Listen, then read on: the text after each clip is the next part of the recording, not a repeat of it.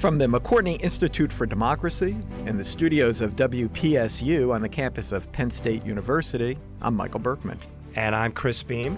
I'm Jenna Spinelli. And guys, we are recording the season 2 finale of Democracy Works today. Wow, we made it to the end of another season. So today we're a little worse for wear. A lot of rubber off the road, but anyway. We're here. It's the best of times was the worst of times, and we're going to talk about it all today. This episode, we are recording it, we should say, on Monday, December 3rd, and I mention that because we are taking a look back at some of the biggest stories in the world of democracy that have happened so far this year. What could happen in December that we wouldn't catch. Right, yeah, maybe we'll talk about some of that. We'll look ahead to 2019, and this episode will be coming out right before the holidays. So we'll end the year, kind of take a look back, look ahead, and see where we go from there. So we're going to start off with a topic that I think really kind of came to the forefront this year, and that's gerrymandering or redistricting, however you want to kind of think of it. We saw action in a lot of places on this topic. Here in Pennsylvania, we got a new electoral map at the beginning of the year. We're ending the year here in the Commonwealth with the formation of an independent redistricting commission. We've also saw a Supreme Court decision this year. Or the absence of one. Really. Oh, yeah. I guess we could talk about that. So North Carolina, Wisconsin, Maryland, all types of cases surrounding gerrymandering. So where do you guys think things stand now here at the end of the year versus where they started in terms of efforts to have more democratically drawn maps? What struck me about the redistricting this year is that it seemed like people were really waking up to the reality of it. And I'm not exactly sure why that is. I suspect it has to do with the fact that in 2010, or after the 2010 elections, Republicans were really good at drawing district lines to benefit themselves, building on advantages I think that they already have and how people sort of live within states. So that in several states, we saw over multiple elections where Democrats might have done fairly well but weren't winning seats. And this, I don't know, it seemed to really drive home public awareness of the issue along with these court cases. Yeah, I mean, I think for us, it is relevant because there's something fundamentally anti-democratic about drawing districts such that they take away the power of the electorate and such that they preserve the standing or the offices of office holders. And there was an article just recently in the Post that said that, in Wisconsin, Pennsylvania, and North Carolina this year, Democrats received more than 50% of the votes, and yet something closer to a third of the seats. And, there are structural advantages for the Republicans just because Democrats tend to cluster in cities and urban areas. But nevertheless, there's something, unfair about that and unrepresentative about that. Well, one thing that struck me about it, too, and this is really after the what happened during the Georgia gubernatorial election, is I think maybe there was a fuller recognition of the fact that, you're saying that it's unfair, but actually it's built into the American political system that elections are controlled by partisan bodies. Mm-hmm. It's set up so that states control elections, and they put elections largely in the hands of elected officials, elected secretaries of state, elected governors. And so you're going to get rules and you're going to get redistricting, you're going to get regulations, all of which are kind of benefit one party over the other. To me, it really speaks to the fact that we would be wise to move in a direction that they have in some other states where elections are increasingly taken out of the hands of elected officials and put in the hands of nonpartisan professionals. There's nothing in the Constitution about how redistricting should go on, just that it has to happen. And I think, but states are given power over right, elections. Exactly. And the states have made decisions, again, in a far more partisan climate than anything the founders could have foreseen to make these decisions in ways that preserve their own power. It shouldn't be lost on anyone that H.R. 1 in the next session of Congress, or the first bill introduced by the Democrats, is going to have to do with voting rights and voter protection and same-day voter registration. The details of it are not worked out yet, but it is the case that now just voting has taken on a real polarized partisan dimension. I have long argued that it just so happens that right now the partisan climate is such that it advantages Republicans to be against expansion of the voting rolls and expansion of ease with which people vote.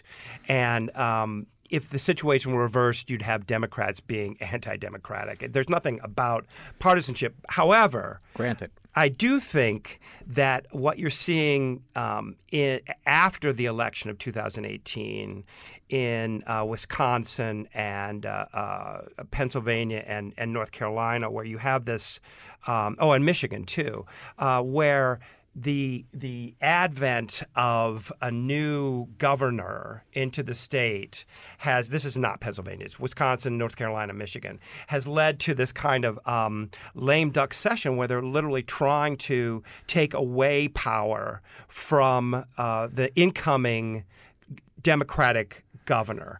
And that, this does strike me in terms that we've talked about on the show from How Democracies Die and the sense of forbearance that politicians in a democracy should adhere to.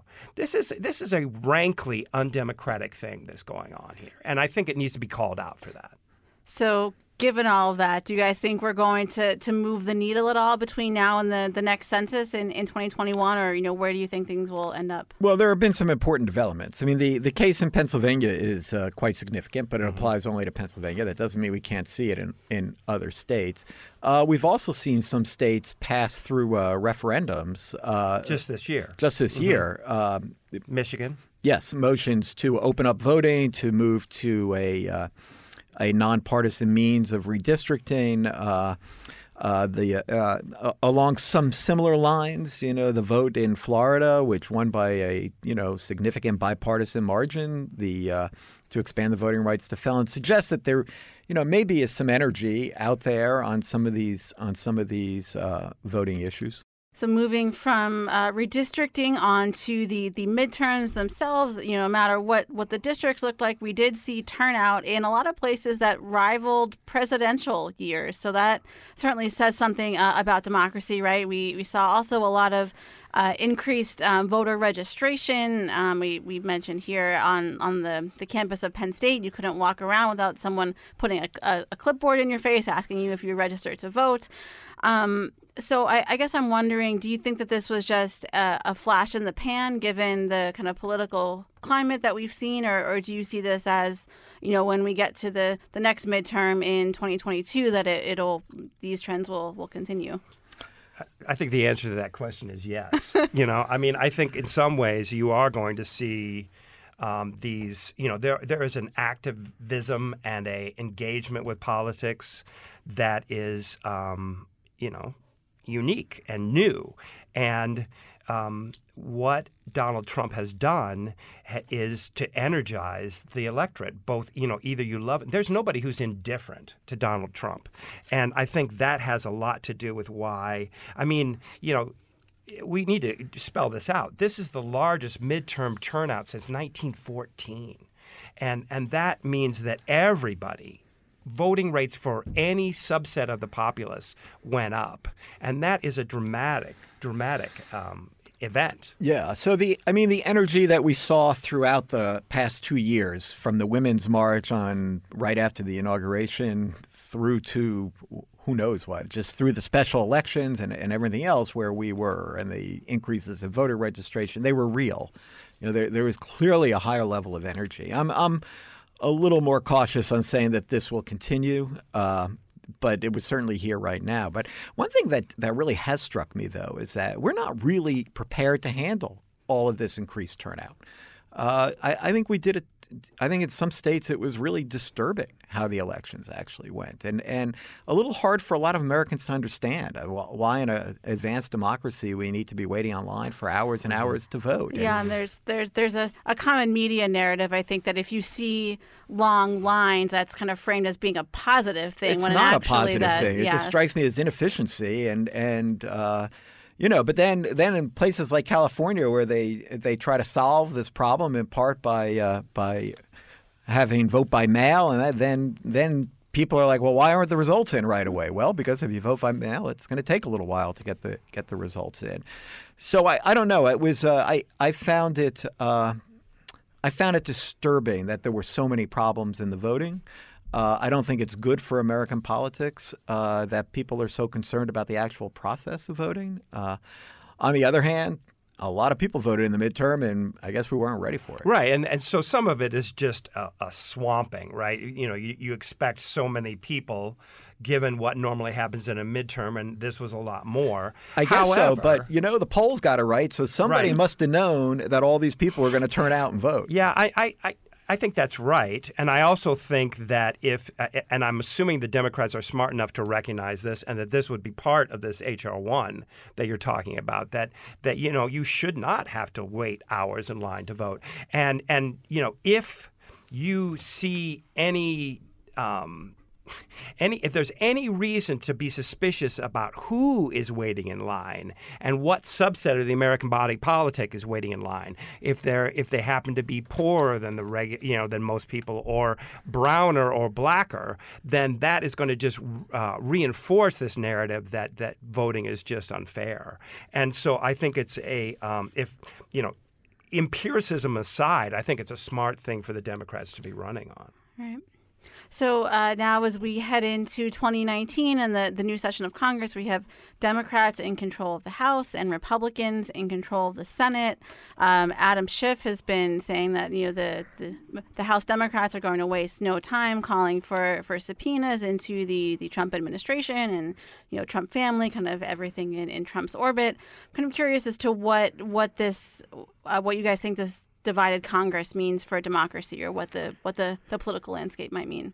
Well, for one thing, I think it might mean a restoration of oversight and pushback from the Congress, which is one of its responsibilities that, in my view, has kind of gone unattended over the last couple of years. And it's being couched often in terms of, the Democrats are going to subpoena, they're going to investigate, and they're going to do what they're supposed to do, I think, which is to oversee what's going on in the executive branch, and that's a job of the Congress. So doing what they're supposed to do is, it's a Madisonian idea, right? Mm-hmm. That each branch of government is supposed to look out for its own power and to work hard to make sure that their power is maintained, and any pushback against their power is contested.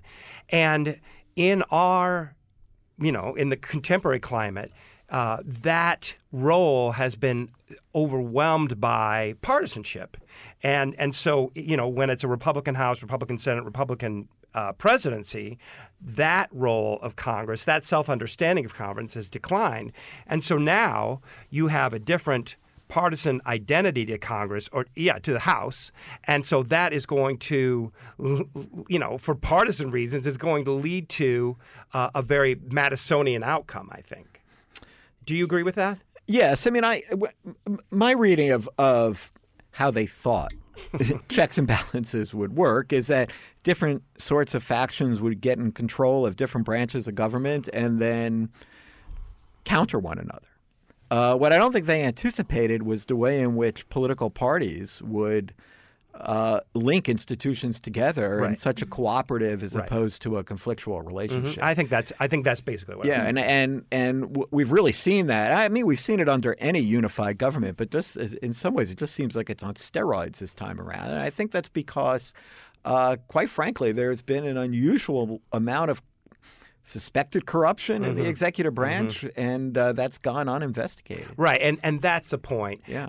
That It is the House's role to investigate. It's the Congress's role. Right, it's the Congress's role. But it is to investigate breaches of public trust by the executive branch. I'd go even further. It's their responsibility to look over everything the executive branch does. These agencies wouldn't exist if it weren't for Congress. The laws that they're carrying out would not exist if it weren't for Congress. Congress has a responsibility to oversee what's going on in the executive branch as it carries out its laws. Right. We talked all about that with Doug Kreiner way back on episode 2 Yes, of we this show. did. You guys That's might have right. forgotten about that, but Yes. that was very early on. Yeah. So, and speaking of investigations, something that's kind of been lingering in the background all year has been the Robert Mueller investigation. Who's that?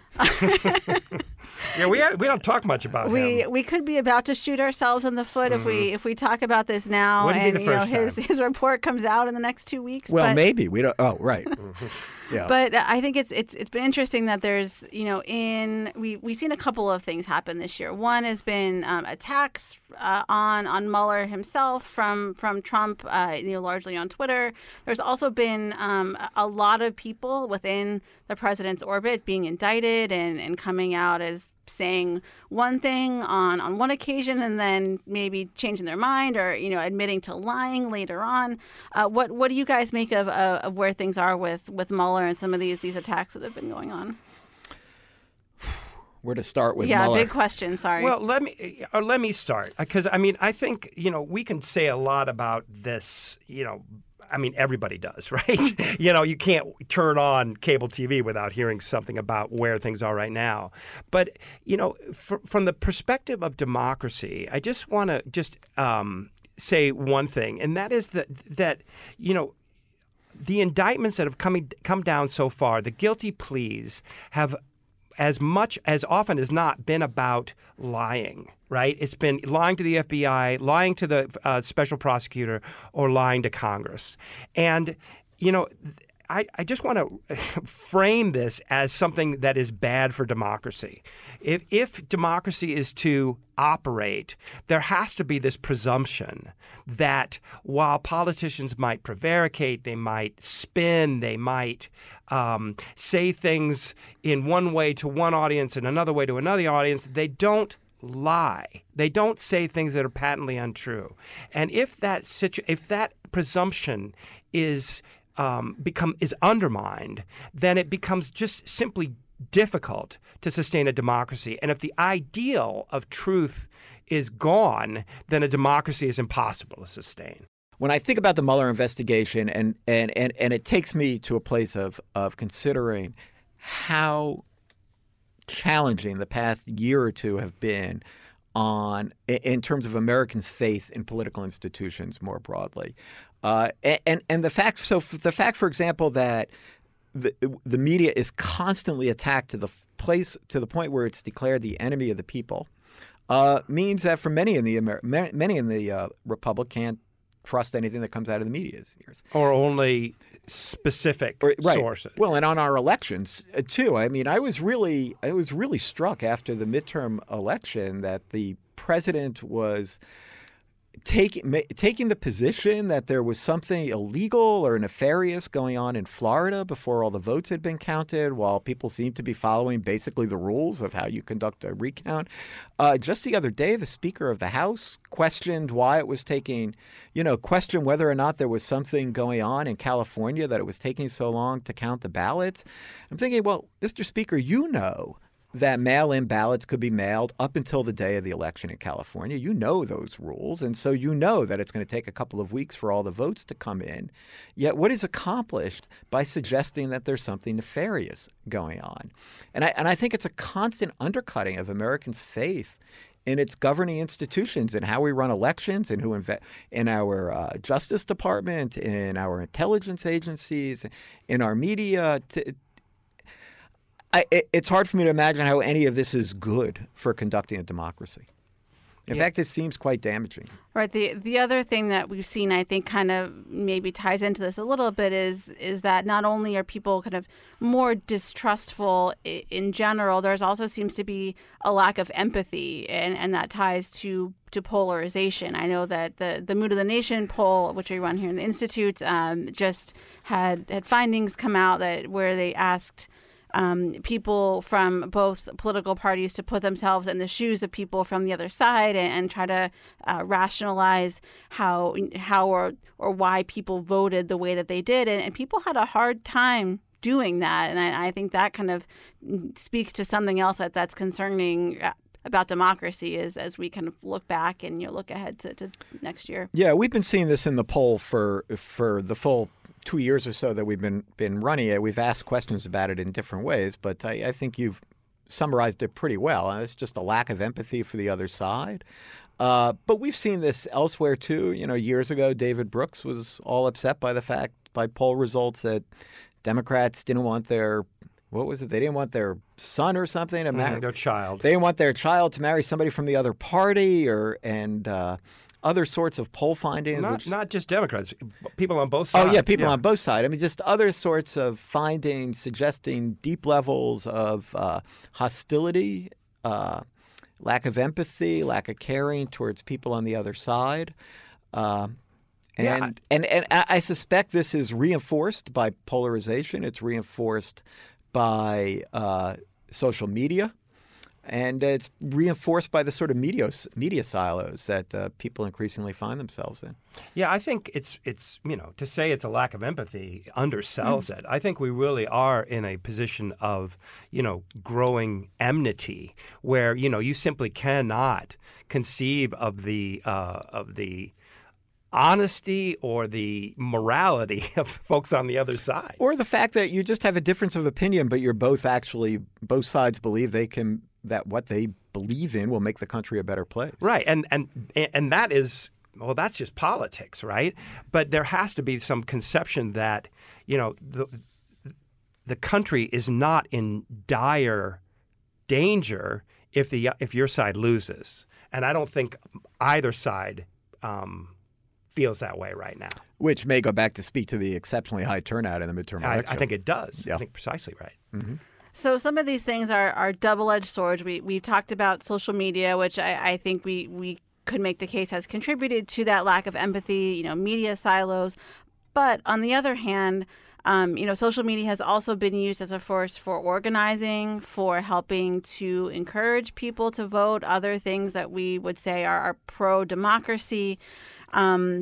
We also saw this year the March for Our Lives. Those events came together within a matter of weeks, and due in large part to social media. So I don't know. I think it's easy to blame social media. We did a whole episode on that with Matt Jordan, where we talked about how undemocratic Facebook is, but at the same time, I don't know, guys, it just seems like there might still be some hope there. Maybe that's just my role as the resident optimist of the three of us.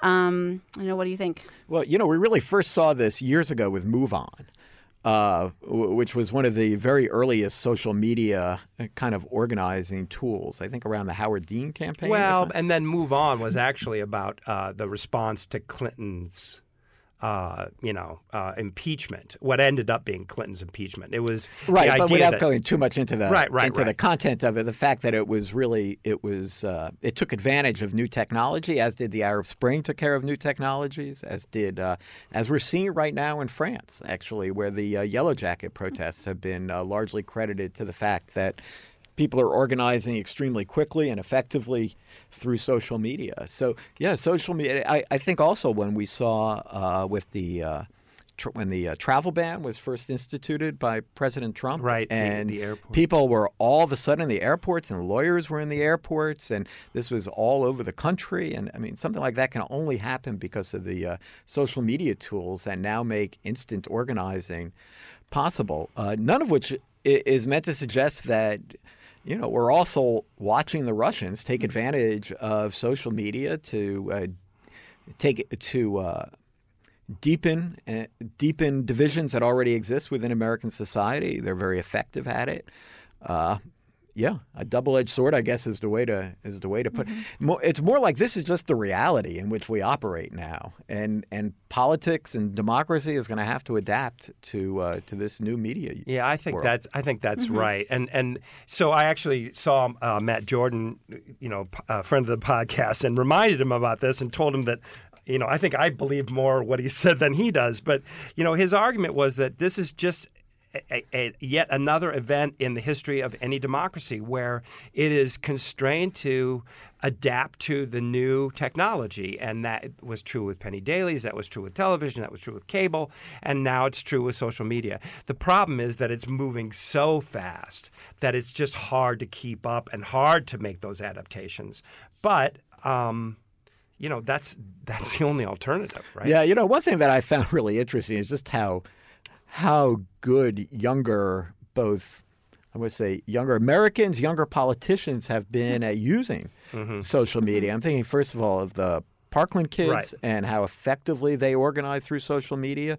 And some of the newly elected class in Congress are making, I think, brilliant use You're of right. social media right now in terms of keeping in touch with their constituents in a way that we really hadn't seen before, in terms of building national reputations extremely quickly. Yeah, and keeping their own face in front of these people and Yeah. raising their profile. I mean, it's rare for a new member of Congress to have the kind of standing and status that these people have. Right, but there's also something wonderfully transparent, I think, about, hearing about, for example, a member of Congress choosing their health care plan. And wow, we have much better choices than my constituents Right, had, which was a that tweet I had recently 6 saw. months ago, yeah. So that type of thing, too. I mean, they're talking a lot about what's going on as soon as they get to Congress in a way that I don't think Americans were ever plugged into before. Now, of course, I don't know how many people are paying attention, but it is a striking new use of this. Right. So I think that's some hopefulness there, maybe that younger generations are going to continue to adapt more quickly. We spent a lot of time talking about young people on the show this year, stemming from the March for Our Lives. We did a whole episode about millennials and democracy with Stella Rouse from the University of Maryland. And I think there's an interesting dichotomy here, too. So, on the one hand, we had all this speculation about our young people going to really drive up the voter turnout this year. But on the other hand, as you guys talked about in our episode with Stella, young people might view Democratic involvement a little bit differently, just in terms of less emphasis on voting and more traditional acts of democracy. Wondered if we could just revisit that for a minute now that we're past the midterms. Where do you think things have come down in terms of young people? Well, undoubtedly, they turned out to vote in larger numbers than they had before. There's still a fairly small percentage of the overall voting population, but they did turn out and vote in larger numbers. They did seem to be mobilized. I mean, what I do wonder about is whether or not they'll find after voting in this midterm election that it didn't make as much difference as maybe they thought that it would. Politics is still a slow and laborious process. Slow boring of hard boards. Right. So they may well find that direct tension elsewhere if they're not as mobilized and motivated as they were in this election. But, I don't want to sell them short. The turnout was really quite interesting. It was significant. I don't know whether or not it was really around the gun issue, the way that it kind of started. But, certainly on campus here, a lot more voting in the midterm election than we've seen before. Yeah, I mean, nationwide it was up 50%, which is, astonishing. That's a huge increase. Yeah. But that's because it was so abysmally low in 2014. It was 19-20%. And so, yeah, that's a significant increase. And I would be surprised if that kind of increase does not manifest itself in terms of the attention of politicians. Do you think these two things can coexist where, younger people are voting in higher numbers, but yet more of them think it's less essential to live in a democracy? How do those two things square? So the complacency that we saw in this widely circulated graph that not only Americans but across the Western world, that younger people are less committed to democratic ideals. The jury's out. Yeah. We don't know what's going to happen, right? Yeah, We just don't know. I mean, are they going to come to the election in 2020 feeling like, yeah, my voice mattered, this is important, the system works, it works for somebody like me, or are they going to think, oh, yep, just what I thought. This is it doesn't work. We need something else. I mean, And, when David Frum was here, too, he was making, I thought, an interesting point about younger voters in particular and a kind of, that they get more attracted to a charismatic figure at the top of the ticket and that's what pulls them out. So they didn't really come out for Hillary Clinton, but they did come out for Bernie. And same thing with Barack Obama, and then years ago with Ronald Reagan. And who knows who's going to be on the top of the Democratic ticket, if it's going to be somebody that's going to really mobilize them to come out or not. Mm-hmm. Sure. I think that's right. So I want to segue into looking ahead to next year. I know thinking specifically about our show here, we spent most of the last season talking about issues related to U.S. politics. And I think we're going to expand our horizons a little bit to look at what's happening in some other countries. Well, I mean, you're right. And this is something that we have not, spent a lot of time on. But in some ways, it is everything that we fear and fret about and see looming in American politics is just operative in other places. Hungary just yesterday shut down the Central Hungarian University and did it solely for political reasons. And what has been going on in Hungary and in Turkey and in Poland is clearly just a kind of step away from democracy and a step towards authoritarianism. We've had numerous guests on, too, who have talked about this idea that, we ought to be looking to what's happened in some other countries to understand where we are, that we're not that exceptional.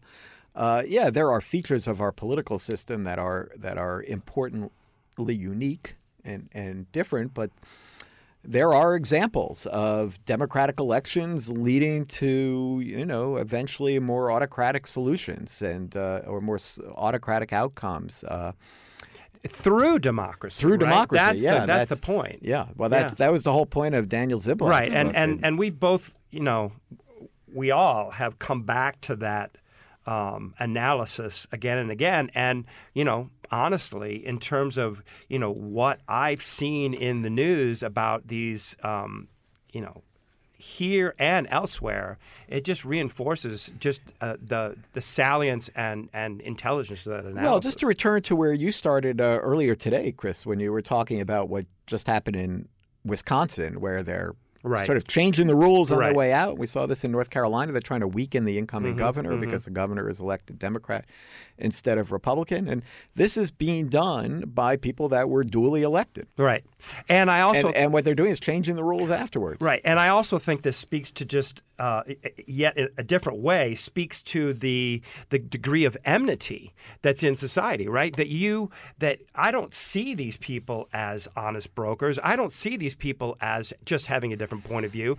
I think they must be stopped. And I will use every means available to me to do so. And there's also there's also a cumulative effect here. And once you start going down these roads, it's very hard to turn around. I mean, hard for me to understand why Democrats might not, take control of the government in Wisconsin and then turn around and try to do the same thing to Republicans. Why not? They just did it to them. Well, and that's just human nature. It's just human nature. Yeah, so it takes down a bad road, and that's why it's considered a violation of norms. Right. To just push your power to every possible extreme. The next side's going to do that too. Mm-hmm. So what else should people be keeping an eye on? What are you guys keeping an eye on as we look toward 2019? Well, I think 2019 in American politics is, really going to be dominated a lot by what comes out of Mueller.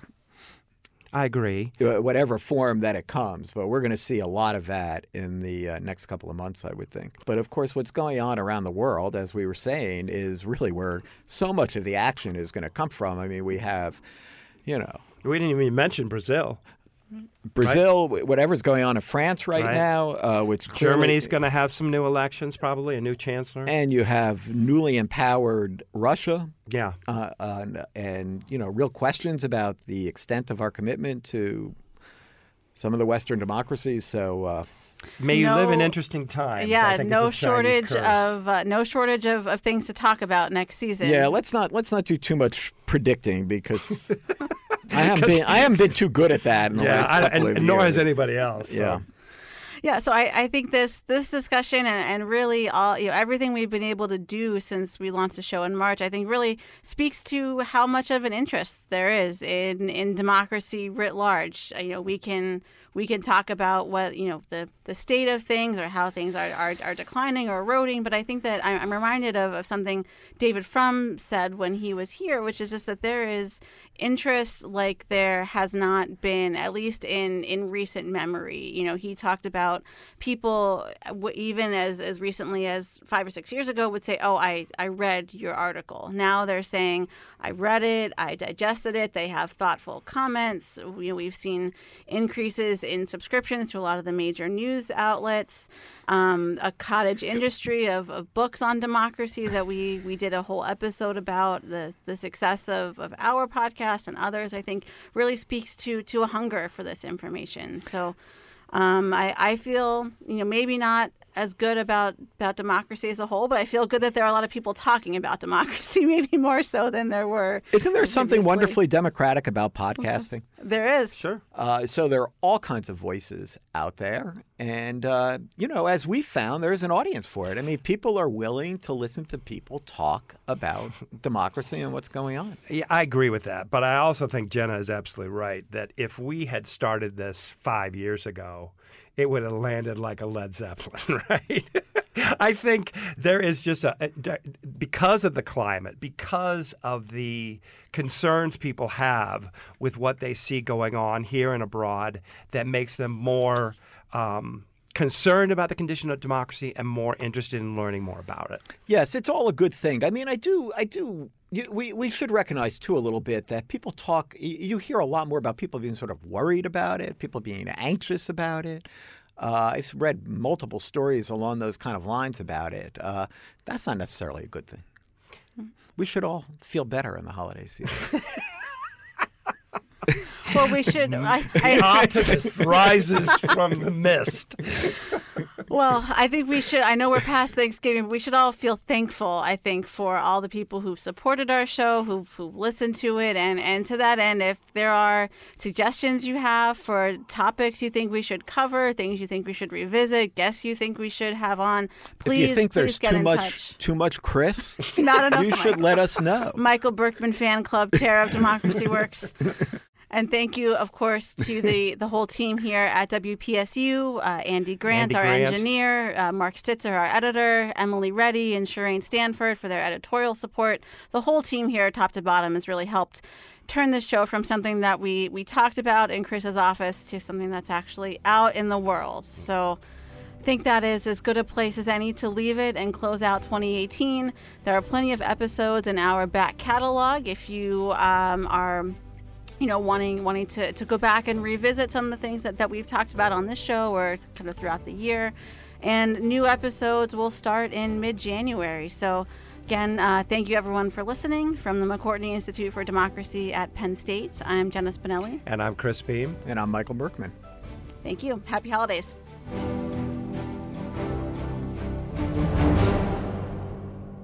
Democracy Works is produced by the McCourtney Institute for Democracy at Penn State and WPSU Penn State. Our hosts are Michael Berkman, Chris Beam, and me, Jenna Spinelli. Andy Grant is our engineer, and Mark Stitzer is our editor. Additional support comes from Emily Reddy, Shireen Stanford, Craig Johnson, and the rest of the team at WPSU. For detailed show notes and discussion questions for each episode, visit our website at democracyworkspodcast.com.